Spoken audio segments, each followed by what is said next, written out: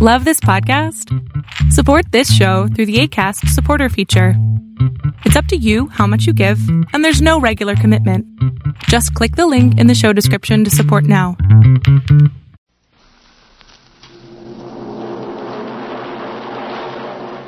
Adventures in time and space, told in future tense.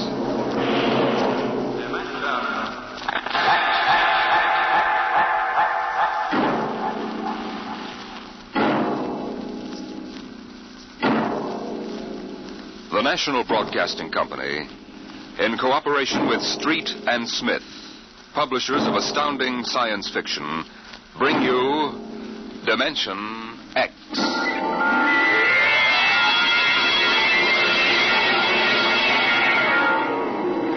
It happened during a routine skirmish in the Great War.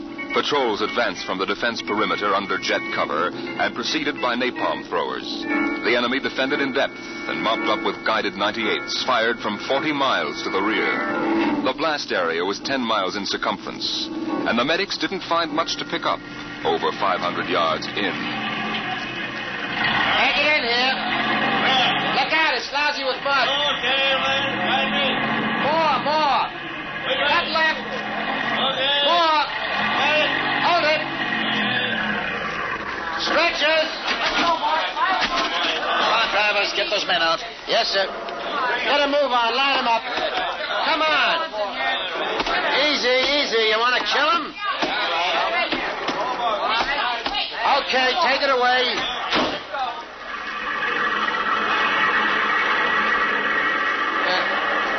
They might have left these Joes where they was. Half of them won't last till the plane comes. As long as they're alive, they'll be treated. Get out the tags, Travis. Start talking names. Yes, sir. This one must have been 1,000 yards in. Get his dog tag out. What a mess. Here. Hartley Allen, Captain G5, Chem Research, AN-73D, number SO238694003J. Alan Hartley? Alan Hartley. Wonder if that could be the Hartley that wrote Children of the Mist and Conqueror's Road. Never heard of him. Major, I think maybe he's part conscious. Maybe I should give him another shot. Go ahead, Sergeant. There isn't much else we can do for him. It's a rotten shame. Ain't it always? Okay, Captain, give me your arm. There.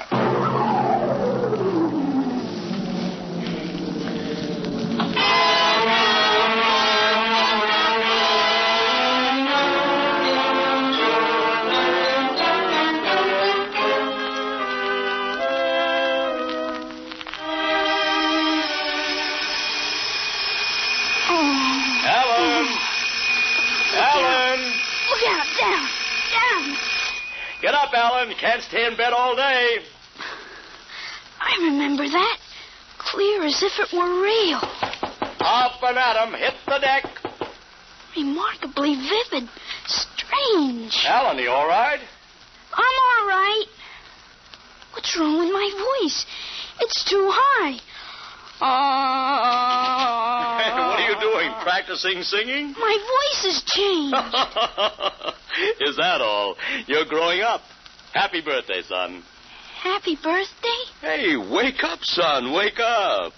I am awake. Come on, out of bed.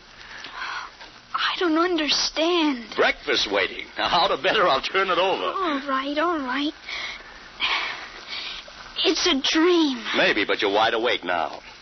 I am awake now. Well, half awake anyway. That's the Bell of St. Boniface, isn't it? What day is it? You kidding? You forget today's your birthday? No, I didn't forget. Neither did I. Here, son. Happy 13th birthday. You won't guess what's in here. A rifle. A light .22 rifle. How'd you know that? I remembered. Did I spill the beans sometime? I could have sworn it'd be a surprise. Well, go on, open it. Like it? Yeah, it's perfect, Dad. I'll be shaving, Alan. Come down to breakfast when you're ready. It's a big day today. You're almost a man. Almost. You're still groggy. Snap out of it, Alan. I will. There's a dream in it somewhere. But I'm not sure which. What? Never mind, Dad. I'll be right down for breakfast.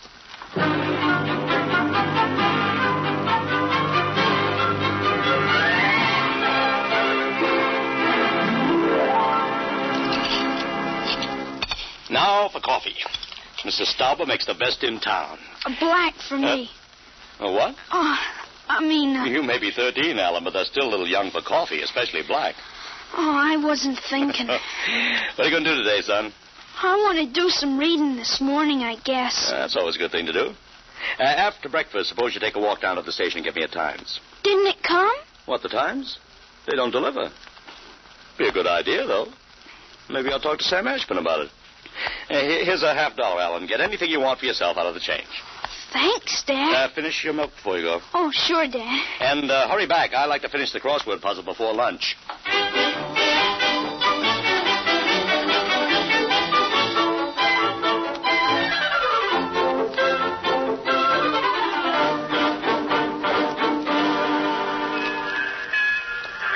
Here you are, Alan. 1 Times. Tell your father the puzzle's a stinker. Thanks, Mr. Ashburn. Look out for the trucks when you cross the highway. Oh, I'll go across Elton's lot shortcut. Elton's? You'll have a hard time crossing there, son. There's 4 buildings on that block. I thought they burned down. Seen 'em this morning, big as life. Oh, I guess that didn't happen yet. What'd you say? Oh, nothing, Mr. Ashburn. I was just muttering. In my days, youngsters talked up. Yes, sir.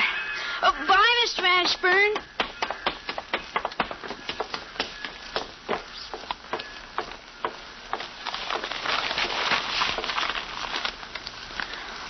Monday, August 6, 1945.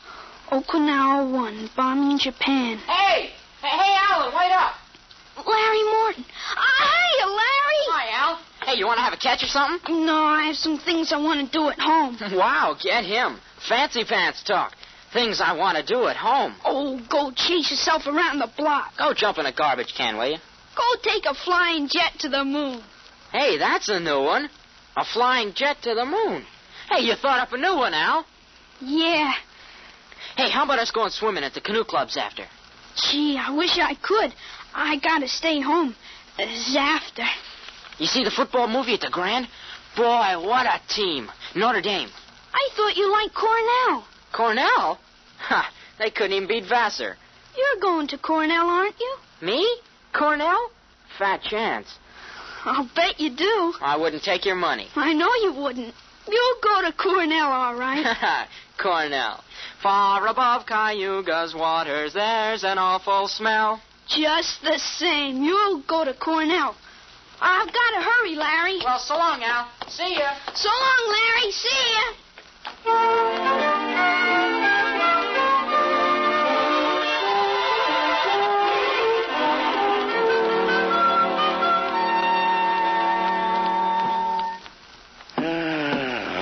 I'm stuck in this corner.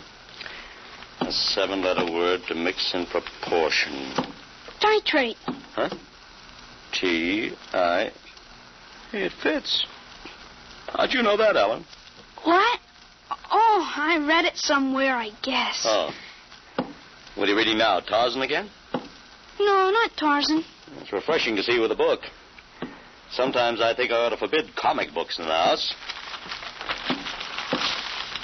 Yeah, they must be raising the devil with those bombing raids in Japan. How long do you think the war in Japan will last, Dad?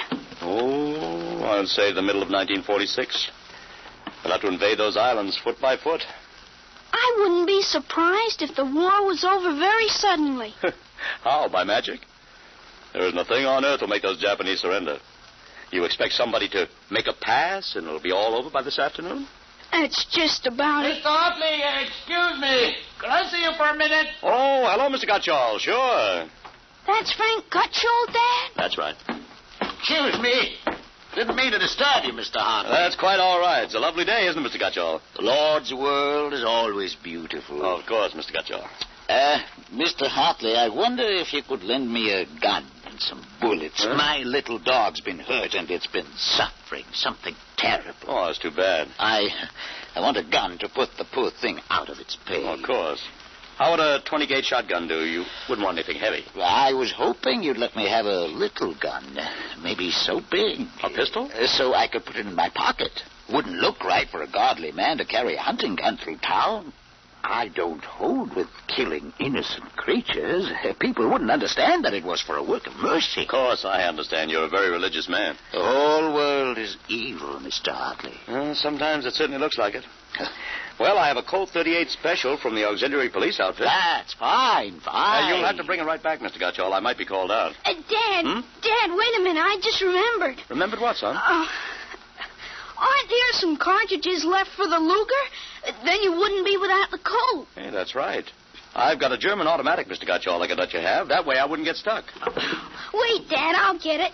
I know where the cartridges are. Well, be careful, son.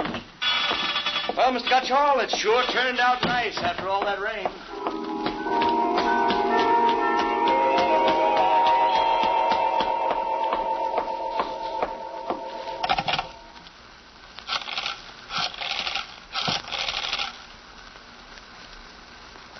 Hello, police headquarters. This is Blake Hartley.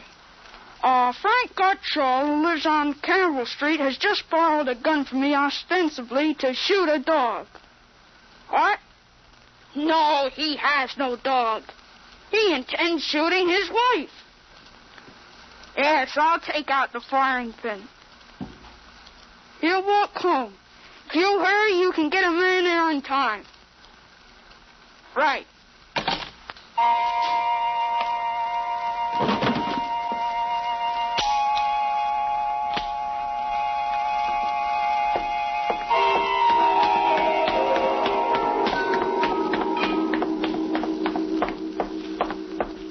Oh, there you are. What kept you, Alan? I couldn't find the cartridges at first. I'll show Mr. Gutchall how it works. It's all loaded, ready to shoot. This is a safety, and just push it forward and up. There are 8 shots in it. Did you load the chamber, Alan? Oh, sure. It's unsafe now. You understand how it works, Mr. Gutchall? Yes, I understand. Thank you, Mr. Hartley. Thank you, Sonny. Goodbye. Goodbye, Mr. Gutchall. Return the gun when you're done. Yes, I'll be done with it soon. Goodbye. Alan, you shouldn't have loaded that gun. I guess it's all over now. I had to keep you from fooling with it. Didn't want you to see I took out the firing pin. You what? Gutchall didn't want that gun to shoot a dog. He's a fanatic. He sees visions, hears voices. The voices probably put him up to this.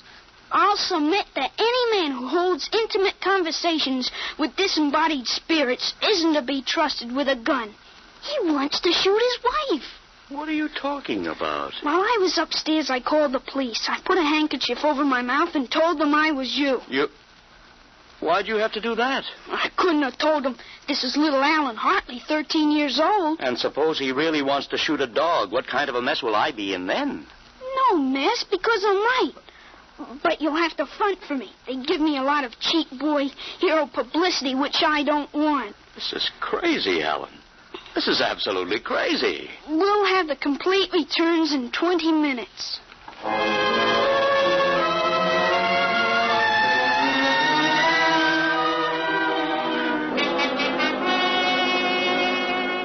Mr. Hartley, Mr. Blake Hartley? That's right. I'm Detective Sergeant Kaborski from Homicide. Here's your Luger. Thank you. I don't know how you spotted that guy, but when we busted in, he was pointing that gun at his wife, swearing a blue streak because it wouldn't go off. Well, I'm glad I was able to help. They may have some kind of citation, Mr. Hartley. Oh, I don't think that's necessary. Well, in the department, we figure a little publicity never hurt nobody. Even a lawyer, huh? I really prefer to have it kept quiet. Well, whatever you say. We'll want you to drop around in the morning for a statement. I'll be glad to. Well, thanks, Mr. Hartley. Goodbye. Goodbye. Bye, Sonny. Goodbye, Sergeant. Why don't you take the citation, Dad? Well, you were right. You saved that woman's life. Let's see you put back the firing pin. Sure. There. Suppose we have a little talk. But I explained everything. You did not. Yesterday, you wouldn't even have known how to take this pistol apart. Today, you've been using language and expressing ideas that are outside of everything you've ever known before. Now I want to know. Well, I hope you're not toying with a medieval notion of obsession. What? You say I'm changed. When did you first notice this? Last night, you were still my little boy. This morning, I don't know. You've been strange all day. Alan, what's happened to you? I wish I could be sure myself, Dad. You see, when I woke up this morning, all I could remember was lying on a stretcher injured by a bomb explosion. I was 43 years old, and the year was 1975. 1975? That's right. You'll be 43 in 1975. But a bomb? Yes, during the siege of Buffalo in the Third World War. I was a captain in G5 Scientific Warfare General Staff. Buffalo?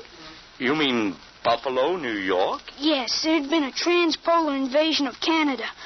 I was sent to the front to check on service failures of a new lubricating oil. I got hit by a bomb blast. I remember being picked up and getting a narcotic injection. The next thing I knew, I was in bed upstairs, and it was 1945 again. And I was back in my own 13-year-old body. Alan, you just had a nightmare to end all nightmares, that's all. I thought it might be that at first, but I rejected it. It wouldn't fit the facts. But it's ridiculous. All this Battle of Buffalo stuff. You picked it up listening to the radio.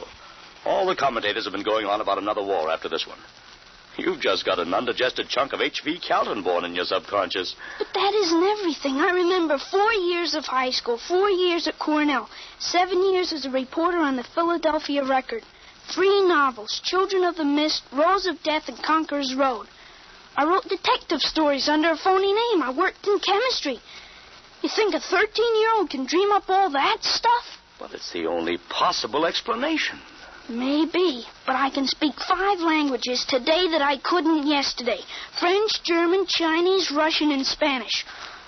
Although I've got a Mexican accent you could cut with a knife. But how did it happen? I can't believe it. All I know is here I am. I've been reading up on time theories. Nobody seems to know much about them. Evidently, time exists parallel as another dimension. And I've got kicked backwards and somehow... But how? It may have been the radiations from the bomb. Or the narcotic injection. Or both together. But the fact remains I'm here with full knowledge of my future identity. This is quite a shock, Alan. But you do believe me, don't you? Yes, I suppose I must. You seem so strange, as if you weren't my son. I'm your son, all right. The same body as yesterday. I've just had an educational shortcut. Wait a minute.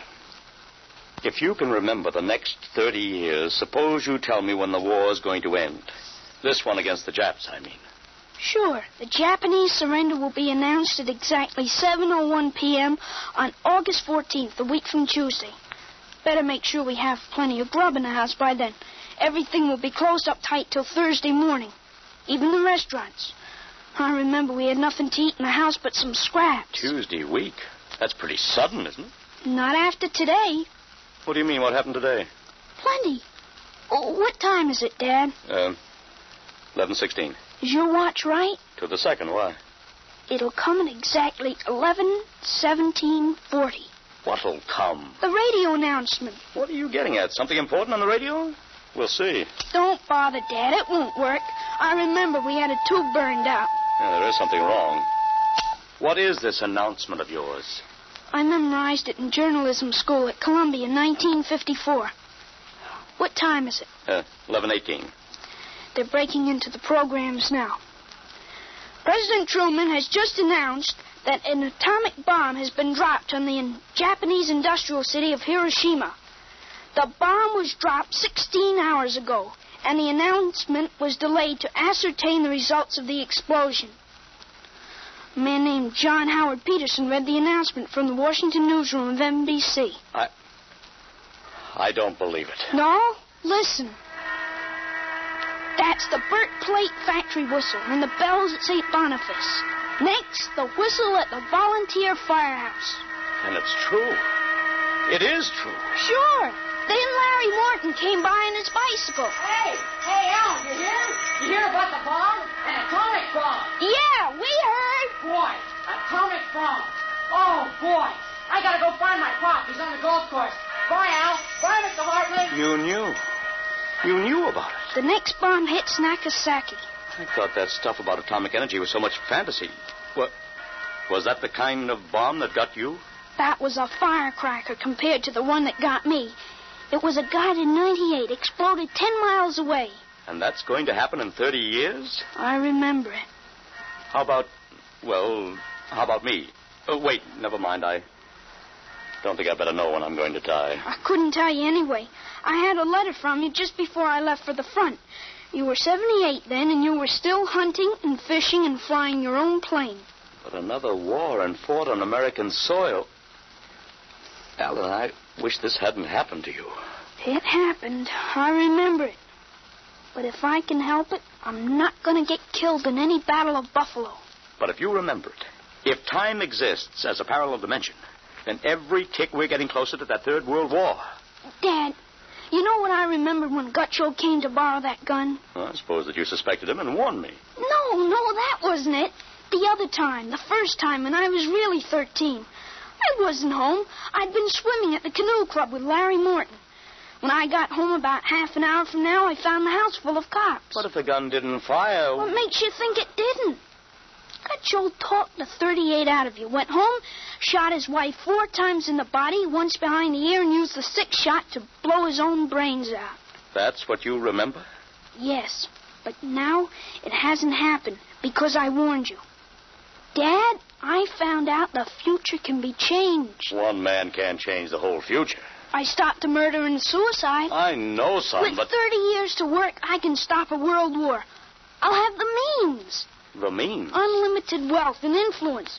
I've got a good memory, Dad. Wrote a list out this afternoon. Look at this. Assault, jet pilot, citation, Ponda, middle ground, counter... What is this, code? Horses. That's a list of Kentucky Derby winners from 1946 to 1970. You sure? I learned that list on a bet at the Officers Club in Cincinnati in 1971. Assault paid 8-1. You figure out what we can take in. Oh, but gambling... This isn't it. Gambling, it's a sure thing. When we get rolling, we'll make the Rockefellers look like pikers. Assault at 8-1. I suppose I could scrape up $5,000. In 10 years, that'll make a lot of money. Any other little thing you have in mind, Alan? By 1952, we start building a political organization here in Pennsylvania. In 1960, I think we can elect you president. Oh, of course. President? Isn't that going a little too far? Why not? Who wouldn't vote for a politician who was always right? Besides, that's one thing we've got to change. In 1960, we had a man in the White House who was good to his wife and sang a nice tenor. And that's about all. He fouled up so completely we ended up at war. I think President Hartley might be a little more trusted to take a strong line. Well, I don't know anything about international decisions. I do. I know all the wrong ones. If we can stop a murder, with time we can stop a war. How do I start? Well, as I remember, just after that bomb announcement, you got a phone call from the City Fusion Party about the next election. Well, there is a lot of talk about a reform ticket. That call is going to be important, Dad. It's the turning point. You've got... There it is. Well, what do I do? Answer it. Go ahead. But, Alan, Don't worry. I'll tell you what to say. Go ahead. Hello? Yes, this is Blake Hartley. Judge Crimmins? Well, just a moment. Alan, he's asking me to run. Oh, my head. Alan, Alan, what's the matter? Alan. Oh. He passed out. Alan, what do I do now? Alan, listen to me. Alan. Alan, what's the matter? Alan.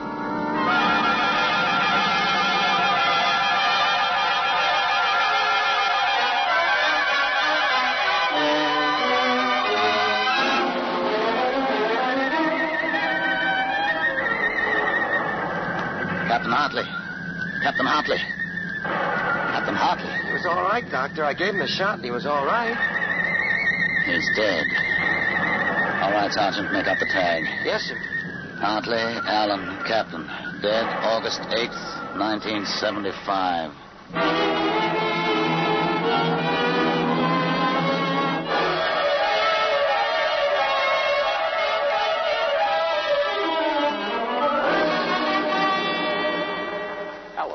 Alan, what happened? Alan. Alan. Huh? Alan, are you all right? Hi, Dad. I've got Judge Crimmins on the phone. What do I tell him? What? Alan, are you all right? You passed out. Sure, I'm all right. Hey, today's my birthday, isn't it? What did you get me, Dad? What did you get me? Alan, are you all right? Sure, I'm okay. What did you get for my birthday, huh? Don't you remember the Third World War? What Third World War? Gee, Dad, what's the matter? You're looking at me funny. Judge Crimmins, I'll have to call you back. Goodbye. You don't remember. You're back again, aren't you?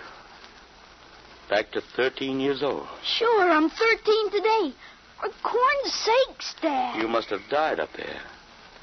It was only a mind transfer. That means now I'm on my own. I have to do it myself without your help. Help for what?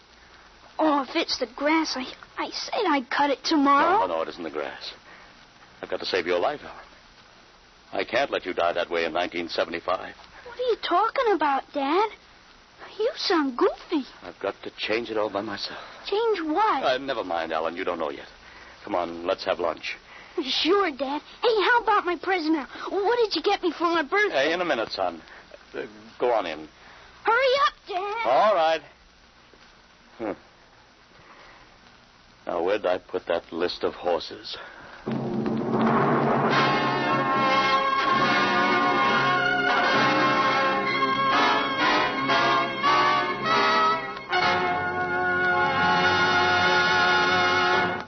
You have just heard another adventure into the unknown world of the future.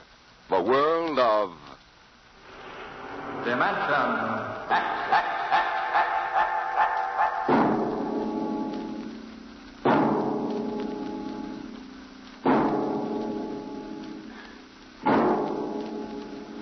Homecoming is a joyous word. But when the home you're returning to is a burned-out radioactive planet, and when you cannot even imagine what terrible changes you'll find there, the word then takes on a very different meaning. Next week, Dimension X brings you a strange story called Dwellers in Silence.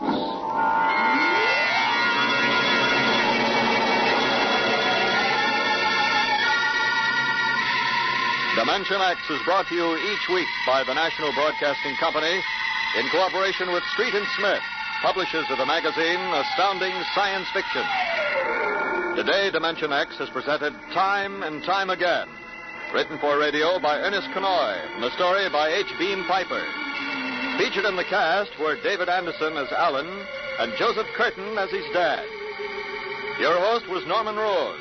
Music by Albert Berman. Dimension X is produced by William Welch and directed by Fred Way.